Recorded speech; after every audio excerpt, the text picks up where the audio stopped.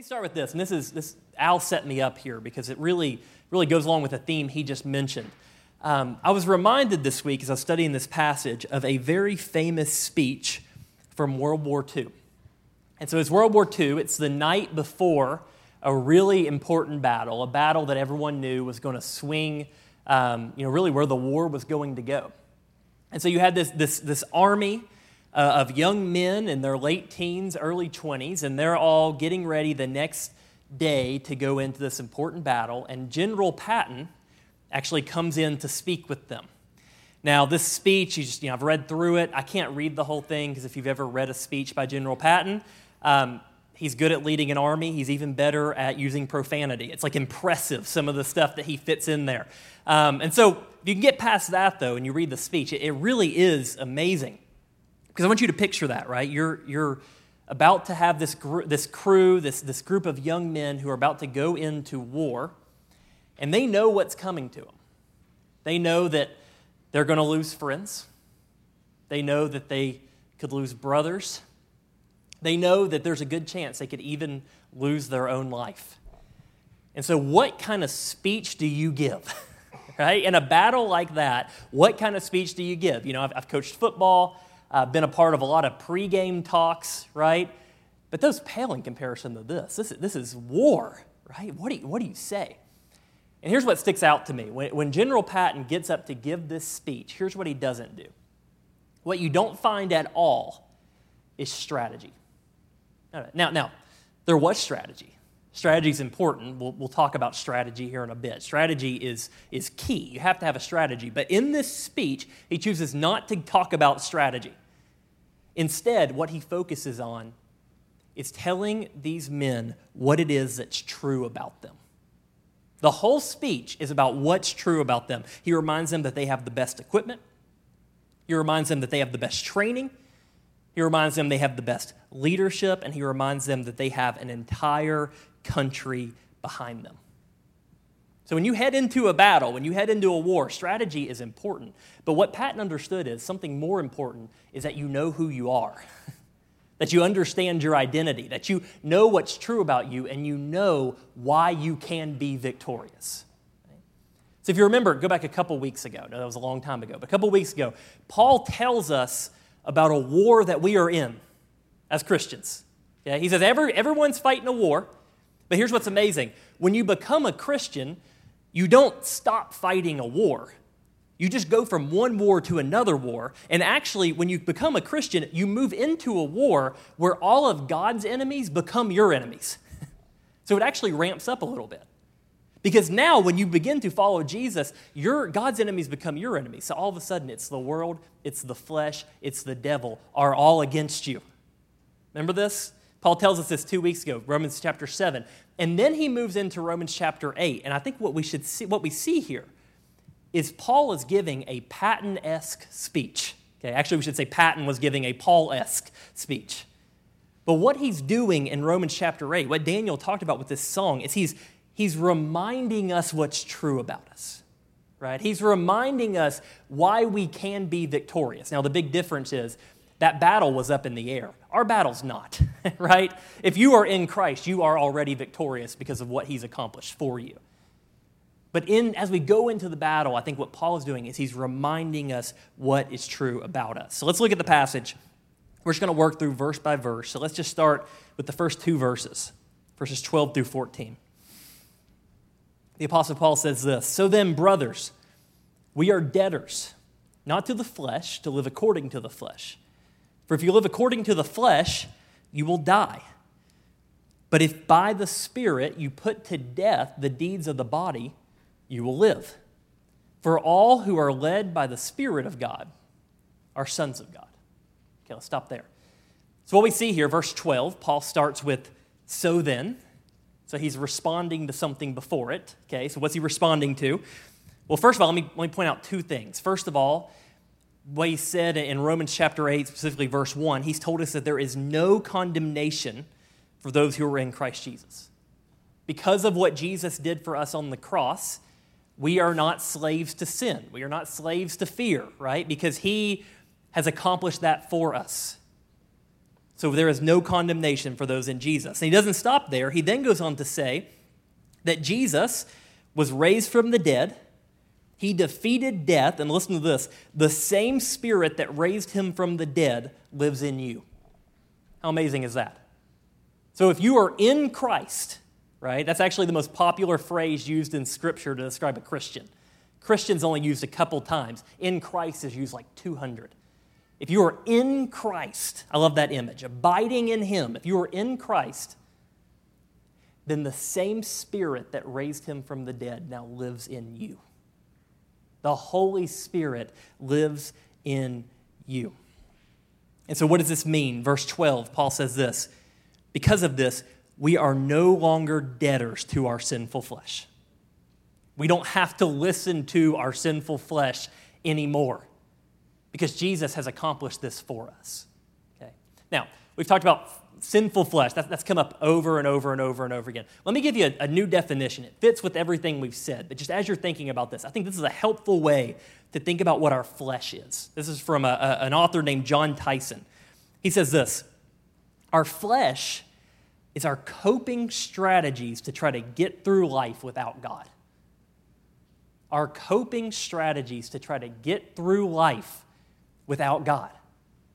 So what Paul's saying here is, he's going to talk about, you're a child of God. So you don't need this anymore, right? You can dump them, okay? All the sinful flesh, those coping strategies to get through life without God, you don't owe them anything, right? You are a child of God. But as the unfortunate news, if you follow Jesus for any amount of time, the unfortunate news is breaking up is hard to do, isn't it? Paul says we don't owe our flesh. Paul says we can dump it, but breaking up is hard to do. A good image of this, anyone read, okay, I'm a C.S. Lewis guy, but anyone read The Great Divorce? Okay, C.S. Lewis, okay, we got one, nice. Go read that today, okay? It's so good. It's, everyone C.S. Lewis reads Narnia or Mere Christianity or Screwtape Letters, which are all amazing. This one is highly underrated, The Great Divorce. I won't go, the plot's crazy, it's an allegory, I won't go into all this, but it's a fantasy book, okay? It's a fantasy book, it's a work of fiction, it's a novel, where he's using these allegories to make important spiritual points. And there's one part of the book that has just really stuck with me since I read it. And in this book, we're introduced to this guy, okay? And you meet him, and he's just a normal guy. You meet him, and he's got everything together, right? Good job, good life. Like he's one of the guys you walk into your church and he's new and you're like, praise God. Like this is awesome. Like he's going to be such a help to our ministry. This guy has everything together.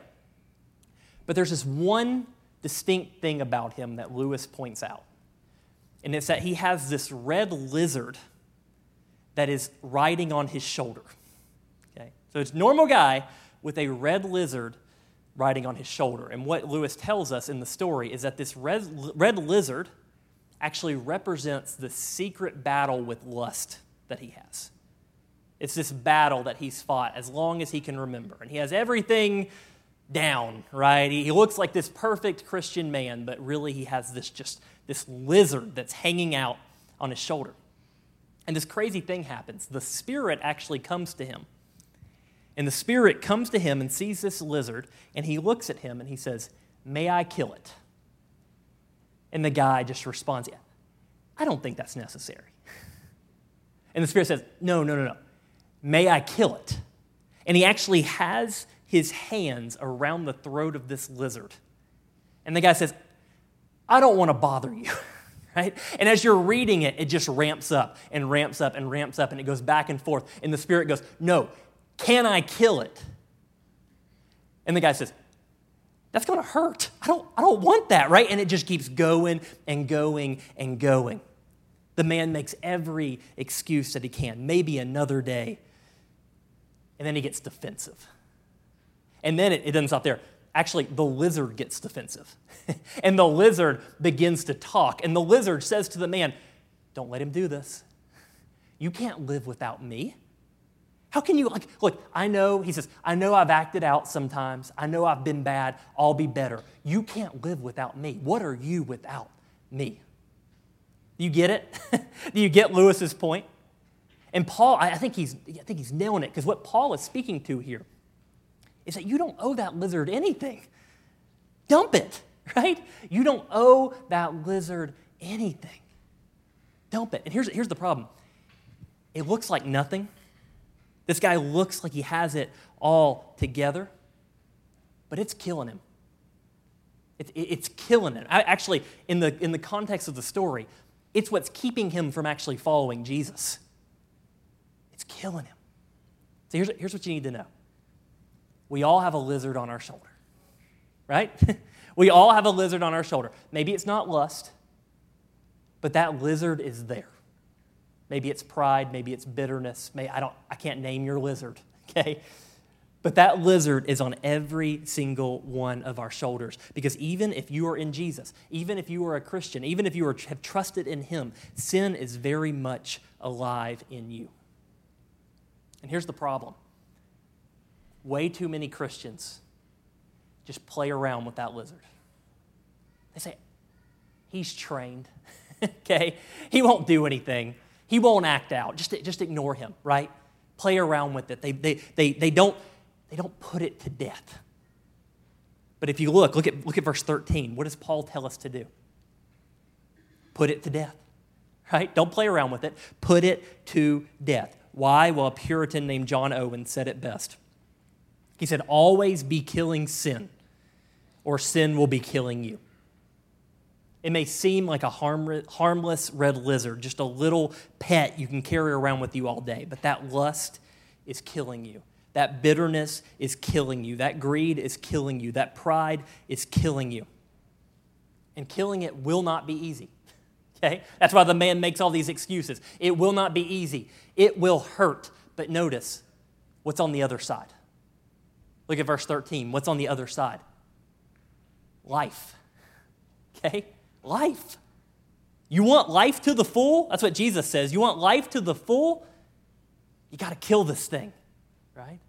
If you want life to the full, you got to kill this thing. I love this. So John Wesley, famous 18th century preacher, he once had a skeptic come up to him and just ask basically, what are you doing? Right? Like, I've seen you go around preaching. I've seen you, you're helping people. Like, what's going on here? And John, I think about this all the time. This is Wesley's answer. And I'm kind of translating here. He was a British guy in the 1700s. So I'm taking out some whither, thither, and thous and all that. But listen to this, because it's just powerful. Here's his response in the more modern English, okay? Here's what Wesley said. You asked what I would do with them. I would make them virtuous and happy, easy in themselves and useful to others. Where would I lead them? To heaven, to God the judge, the lover of all, and to Jesus, the mediator of the new covenant. What religion do I preach? The religion of love, the law of kindness brought to light by the gospel. What is it good for? To make all who receive it enjoy God and themselves, to make them like God, lovers of all, content in their lives, and crying out at their death in calm assurance, O grave, where is your victory? Thanks be to God who gives me the victory through my Lord Jesus Christ. That's the good life, right? That's it, okay? What's on the other side? It's life. It's this. To be virtuous, happy, useful to others, loving others, enjoying life, content, unafraid of death. Don't you want that? Right? Like that's what's on the other side. That's what Paul says here. It's life, eternal life. And actually, eternal life starts now, okay? When you have the Holy Spirit come live inside of you, it starts now. You can have this, obviously, in lesser degrees than you will for all of eternity. But you can have this. And so, look around, okay? If you're in here this morning and you're not a Christian, you got dragged here. And you're like, why do I want this? Okay, like, well, what's in this for me? Why? Why do I want to kill the lizard, right? Like, why do I want this? It's right here. Because what our culture tells you, what Netflix tells you and the music we listen to tells you, what it all tells you is you find happiness and life through hedonistic pleasure. You find freedom through taking down all the barriers and doing whatever your flesh tells you to do, right? That's basically what our world is preaching to us constantly, right? But look around. Does anyone look like what Wesley describes? When you look around our city, when you look around our country, when you look around our world, does anyone look like that? No. Okay? In general, what do people look like? They're mad at each other. They're miserable, they're anxious, they're discontent, they're afraid to die, right? But so much more than that is offered. In Christ, so much more than that is offered. And so let's get practical, okay? Let's get practical. How do we fight for life? How do we fight for this? Let's say you want this. How do we fight for this? And I could say many things here. There are thousands and thousands of pages written on mortification of sin. Al has a doctorate in this. I could just have him come up and tell you, right? Like, there's plenty of things I could do, but let me just give you two broad categories that are unbelievably important. Okay, two broad categories, unbelievably important. Number one, don't fight alone. Okay, don't fight alone. That is so key. Do not fight alone. Bring others in on your struggle. Make a practice of confessing your sins to others. And here's what I mean by that. I've said that before and got questions. So do you mean everyone? No, right? Like, no, not confessing your sins to everyone. You don't have to walk through, the hallways of our church and just tell people your sins. But here's what I think you are called to, is do you have we talked about this a few weeks ago, do you have a trusted group of Christian brothers or sisters who you can fully open up to? Who know really what's going on in your life? They know about the lizard on your shoulder, and they're there to help you fight it. Do you have that? Because if you don't, you might be fighting a losing battle, right? Because we're not in this alone, okay? God calls us to fight in community. Listen to this. This is Dietrich Bonhoeffer. He said, sin demands to have a man by himself.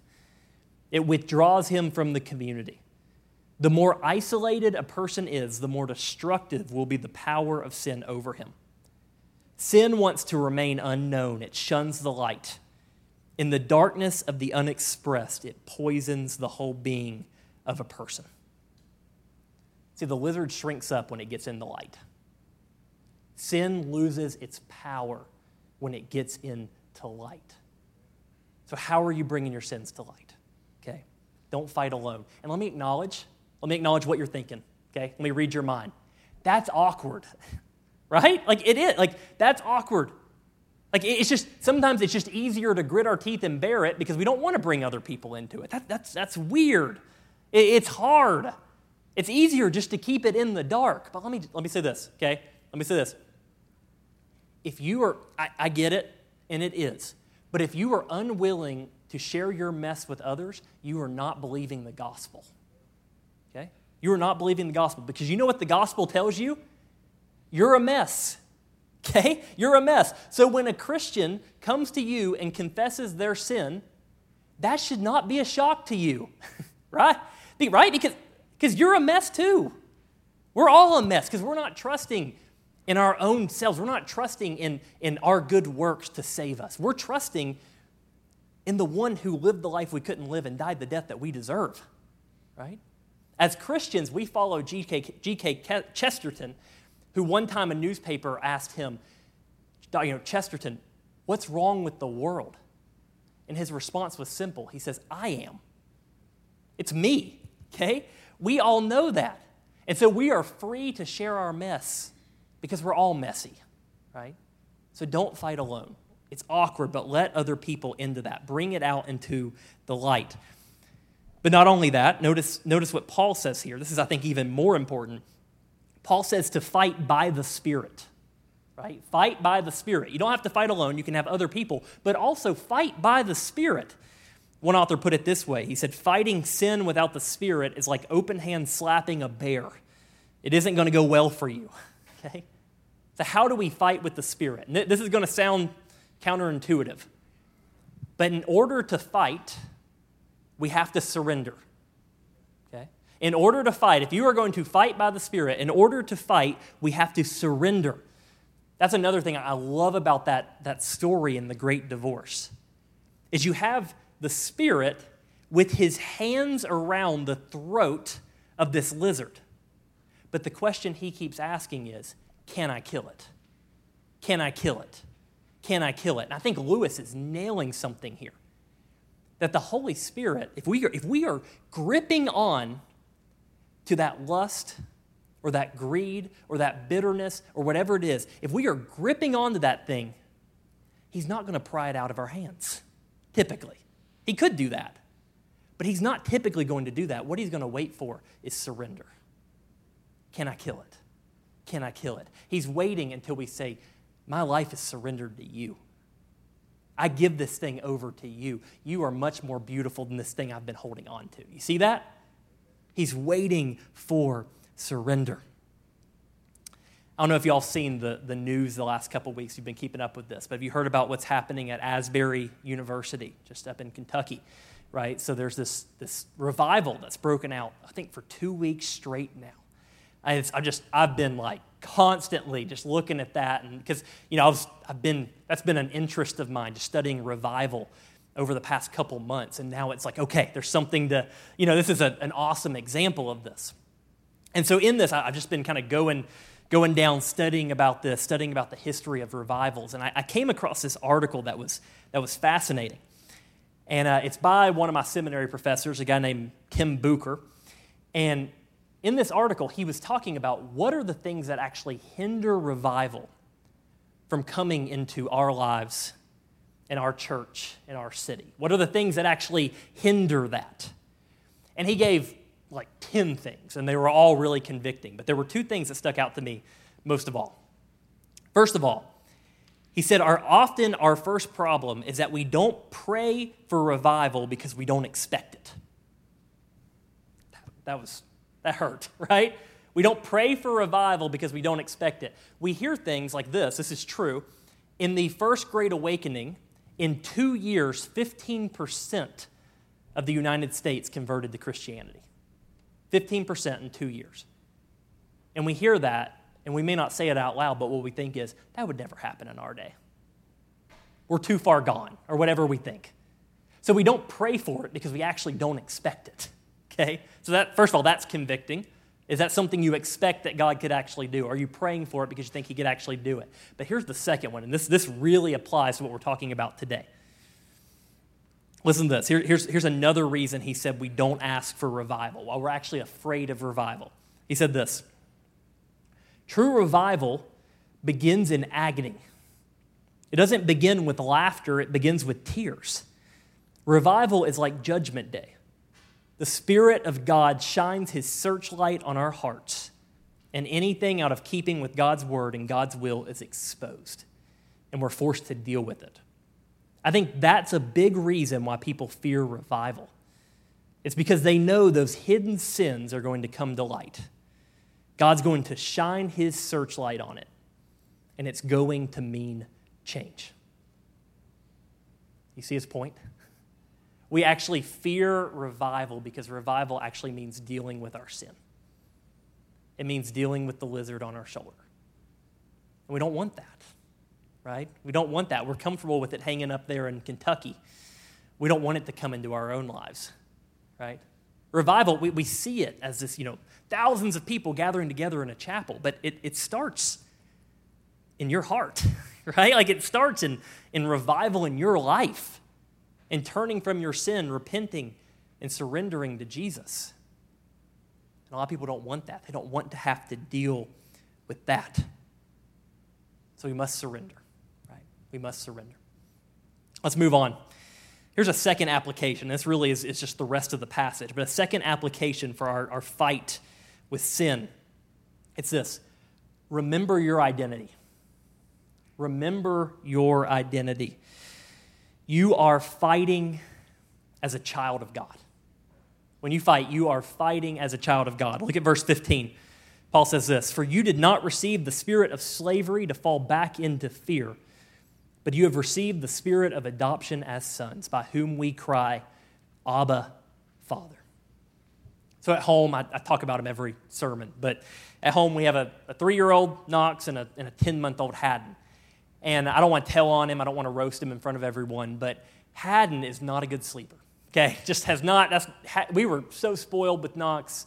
He was great. He slept just really quickly and has never had a problem with it since. Haddon is not a good sleeper. And here's the thing. So if that sounds miserable, all you parents have been there, it is miserable, right? It's horrible. It's awful when you're going to bed and me and Allie say, good night, I'll see you in a couple hours, right? Like that's a horrible feeling when you're there. But here's the interesting thing, and I don't know if Allie's in here, but she'll probably hit me when she hears me say this. When Haddon cries at 3 a.m., that is actually a very beautiful thing. Okay. Doesn't feel like it in the moment, but it is a very beautiful thing. And here's why. And you will not be able to convince me this at 3 a.m. If I said it to Allie, she would hit me. But here's the thing. Here's why it's a beautiful thing. I was doing some research into this week, and it's just heartbreaking.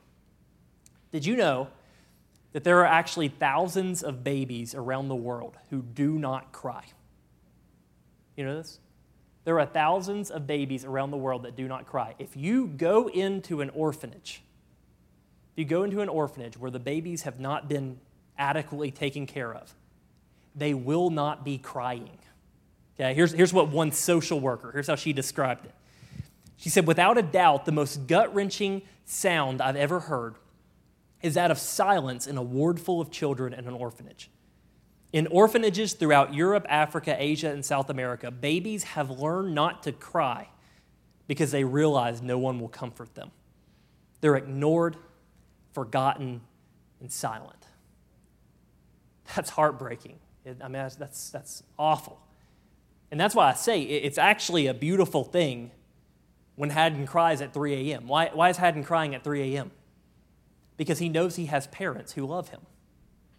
He knows he has parents who hear him. He knows that when he cries, we can't ignore him, okay? Even when we try, sleep training and all that. We can't ignore him. We have to do something about it because we love him. I say that not just to be sad. I say that because that's our story as Christians. That's our story. There was a time in your life where you didn't have a father, right? When you cried out, even, whatever, you didn't really think that anyone was going to hear you. When you were at your lowest and you cried out, you had no certainty that prayer was going anywhere. But what is Paul saying here? We have been adopted as sons and daughters. And so now what do? We cry out, Abba, Father. We know that we are not alone. That's actually the end of the story. If you go in and you adopt one of those babies from that orphanage and you bring them home, you know what happens? They learn to cry again, okay? The crying comes back because they learn that there's someone who's there who loves them. So this is your story. In the fight, you're not fighting alone. You have other people. You have the church around you. You have the Holy Spirit inside of you, and you cry out as a son or daughter, Abba, Father, right? That is good news, isn't it? That is good news. You have a new identity. And that identity isn't the identity of trying to be more powerful or getting higher positions or getting more possessions. Your identity is being a child of God. Right? So we fight. We fight sin, but we do it as children. We do it as children because we have an identity now that is invincible. No one can take it away from us. And it gets better. Look at verses 16 and 17. It says, the Spirit himself bears witness with our spirit that we are children of God. And if children, then heirs, heirs of God, and fellow heirs with Christ, provided we suffer with him, in order that we may also be glorified with him. So look at what's true of you if you were in Jesus. First of all, you are a child of God, and the Spirit bears witness that you are a child of God. One of the many roles, I think, if you're asking, what does the Holy Spirit do? What's he do? What's his role? There's many things we could say, but one very important role that he has in your life, if you are a Christian, is that he takes the head knowledge we have, that we have a heavenly Father, and he makes that truth real to us. That's what the Holy Spirit does. Here's how Dane Ortland describes it. He says, it's one thing as a child to be told your father loves you.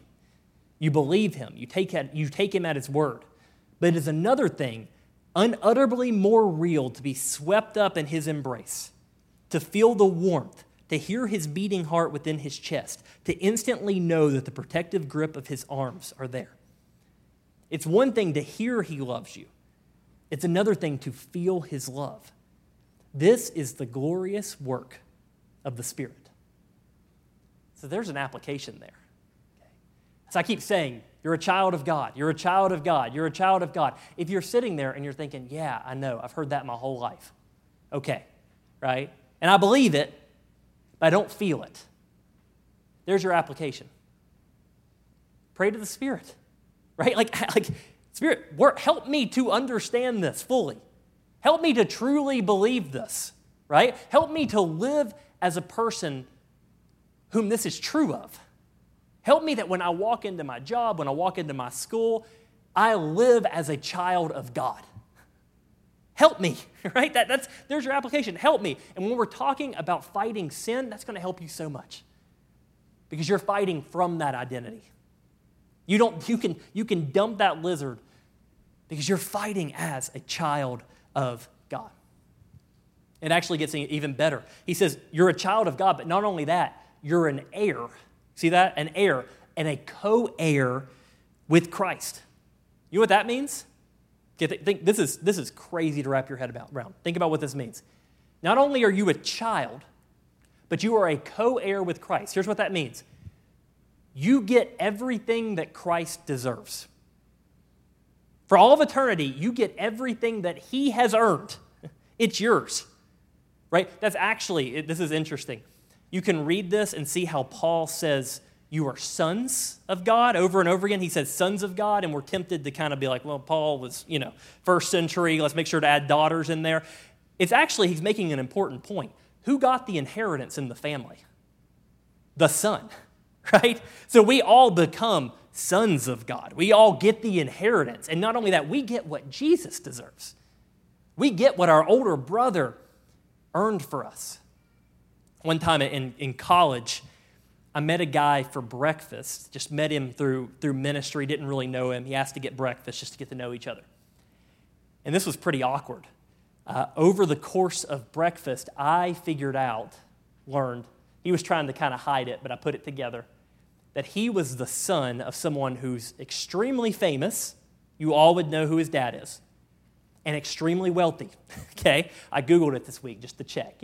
Net worth around 300, 400 million. Okay, so wealthy, right? He didn't even buy the coffee, which is just whatever. But anyway, it's fine. But I remember, here in this breakfast, when I figured this out, it brought on a little extra pressure to make this friendship work, okay? Like this is my sinful, selfish flesh here, but I'm thinking, if I could become a friend of this guy, I could get some of those breadcrumbs that fall off the table, right? Like Super Bowl tickets, rides on the private jet. Like I'm starting to put together, like if I could just get in with this guy, all the stuff that's coming to me, right? Now here's the problem. We never talked again after that. So I guess it didn't go well, but that's fine, whatever. Maybe I'll have that opportunity again someday. I don't know. But here's why I say that. Imagine if not only I became a friend, but I became actually a brother, okay? Like I became a brother. I was adopted into the family. And then you could actually take it a little bit more and say, what if I was a co-heir? What if I actually got everything that's coming to this guy, okay? Because it's a lot. What if I just, without even earning it, was able to get everything that's coming to him, okay? That would be pretty cool, right? That'd be cool. But actually, as Christians, we have something so much better, right? We get everything Jesus gets, okay? For all of eternity, we get everything that he has earned through his obedience, even though we are sinners who fall over and over again. If you are in him, right? You get what he has earned.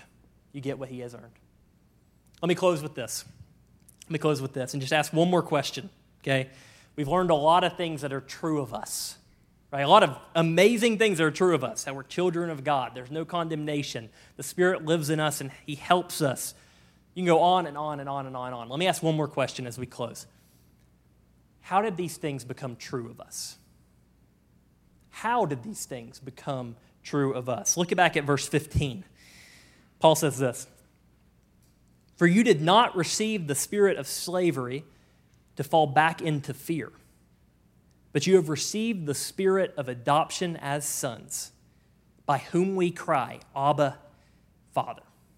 Abba, Father. Let me point something out to you. So, Abba, Father, okay, you probably heard this. This is a famous, preaching thing to point out, but Abba, right, is actually an Aramaic word, okay? Bible trivia question, who spoke Aramaic? Jesus. It's the Sunday school answer. I was setting you up, okay? So Jesus spoke Aramaic. And so Jesus, actually what commentators will point out here is that Paul could have just said Father, right? He could have just used the Greek word for Father, but he's probably using the Aramaic word Abba for a reason, because he wants our minds to actually go back to a time when Jesus used this word, Abba. Okay, so go there. You remember this scene. It's the night before Jesus' death. And he goes to pray alone in the Garden of Gethsemane. Do you remember this? And he's kneeling down in this garden. And he is kneeling down and he's praying to God, but it's not just a normal prayer.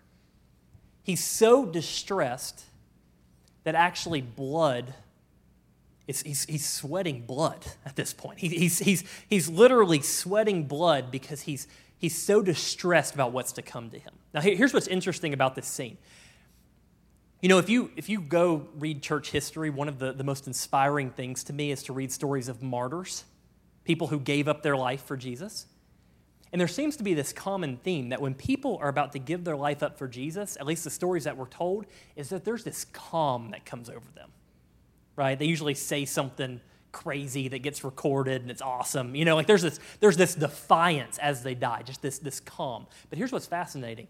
Jesus is about to die, and he's not calm at all. He's so distressed, he's sweating blood. He's freaking out, right? So what's he about to walk into? What this shows us is it can't just be a normal death. Something's going to happen that isn't normal. There's something that is causing this distress in him. And here's what he knows. Jesus knows that on the cross, he is going to go through so much worse than any physical death. On the cross, he is going to take our sin on himself. And think about this. Jesus has lived for all of eternity in perfect intimacy with the Father and the Holy Spirit. Okay? Perfect intimacy for all of eternity. But on the cross, the Father's wrath is going to be on him because of our sin. Right? Because of our sin. So think about this. Think about this. Have you ever lost a relationship that you desperately wanted?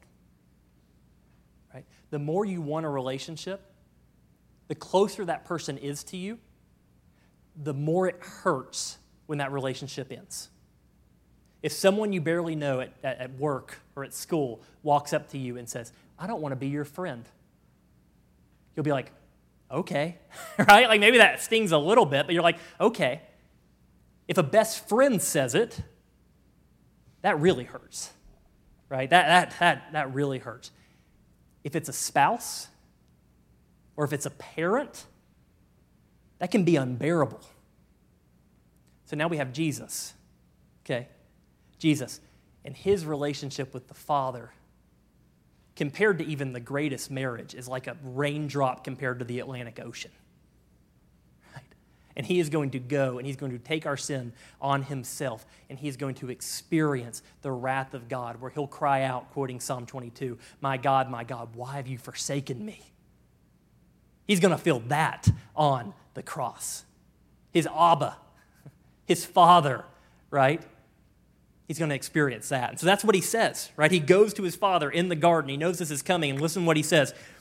"Abba, Father, all things are possible for you. Remove this cup from me, yet not what I will, but what you will." On his knees in the garden, he's saying, "Dad, If there's any other way to save them, let's do it. But not my will, but your will be done. Not my will, but your will be done. And listen to this. Because Jesus was forsaken on the cross. Because he had to yell out, my God, why have you forsaken me? If you are in him, you will never be alone again. Right? You can be a child of God because of what he has done for us. Haddon cries out at 3 a.m. because he knows that his mommy will hear him. I could say daddy, but I know he's looking for mommy, right? He knows mommy's going to hear him. We can cry out knowing that God is going to hear us because of what Jesus has done for us. We have that kind of access to him. And let me just say this before we have the band come back up. If you don't know him, okay, if you don't know him, if you aren't in Christ, that can change today. That can change today. Surrender. That's what it is. Surrender. Surrender to him. Surrender. Say, I'm not the king of my life anymore. I want you to be. Right? Surrender. Let me pray. And then we're gonna close with the song that we just sang, No Longer Slaves. And so if that was you, I talked about earlier, I said, the Holy Spirit, one of the things he does is he reminds us that we are children of God. And so maybe this is a time for you as we sing this. Sing it, but also be praying to God, let me know this and live this, that I'm no longer a slave to fear. I am a child of God. Let me pray. Dear Lord, we thank you. We thank you that we can be your children. We, like the story of Hosea in the Old Testament, we have run away. We have tried to live our own way. We've held on to those lizards on our shoulder, not letting them go, unwilling to surrender. But you sent your son to come and get us back, and I thank you for that, Lord. That's something, and I pray, just as we saw in this passage, I pray that the Holy Spirit will just remind us of what these truths mean. I said a lot of things today that a lot of us have heard preached and taught thousands and thousands of times. I pray that you'll just help us to fully, truly believe those things. Believe where it actually changes the way we live. Just as we sing this out, help remind us what it means that we are children of God and help us live out of that. In Jesus' name we pray. Amen. If you will, please stand.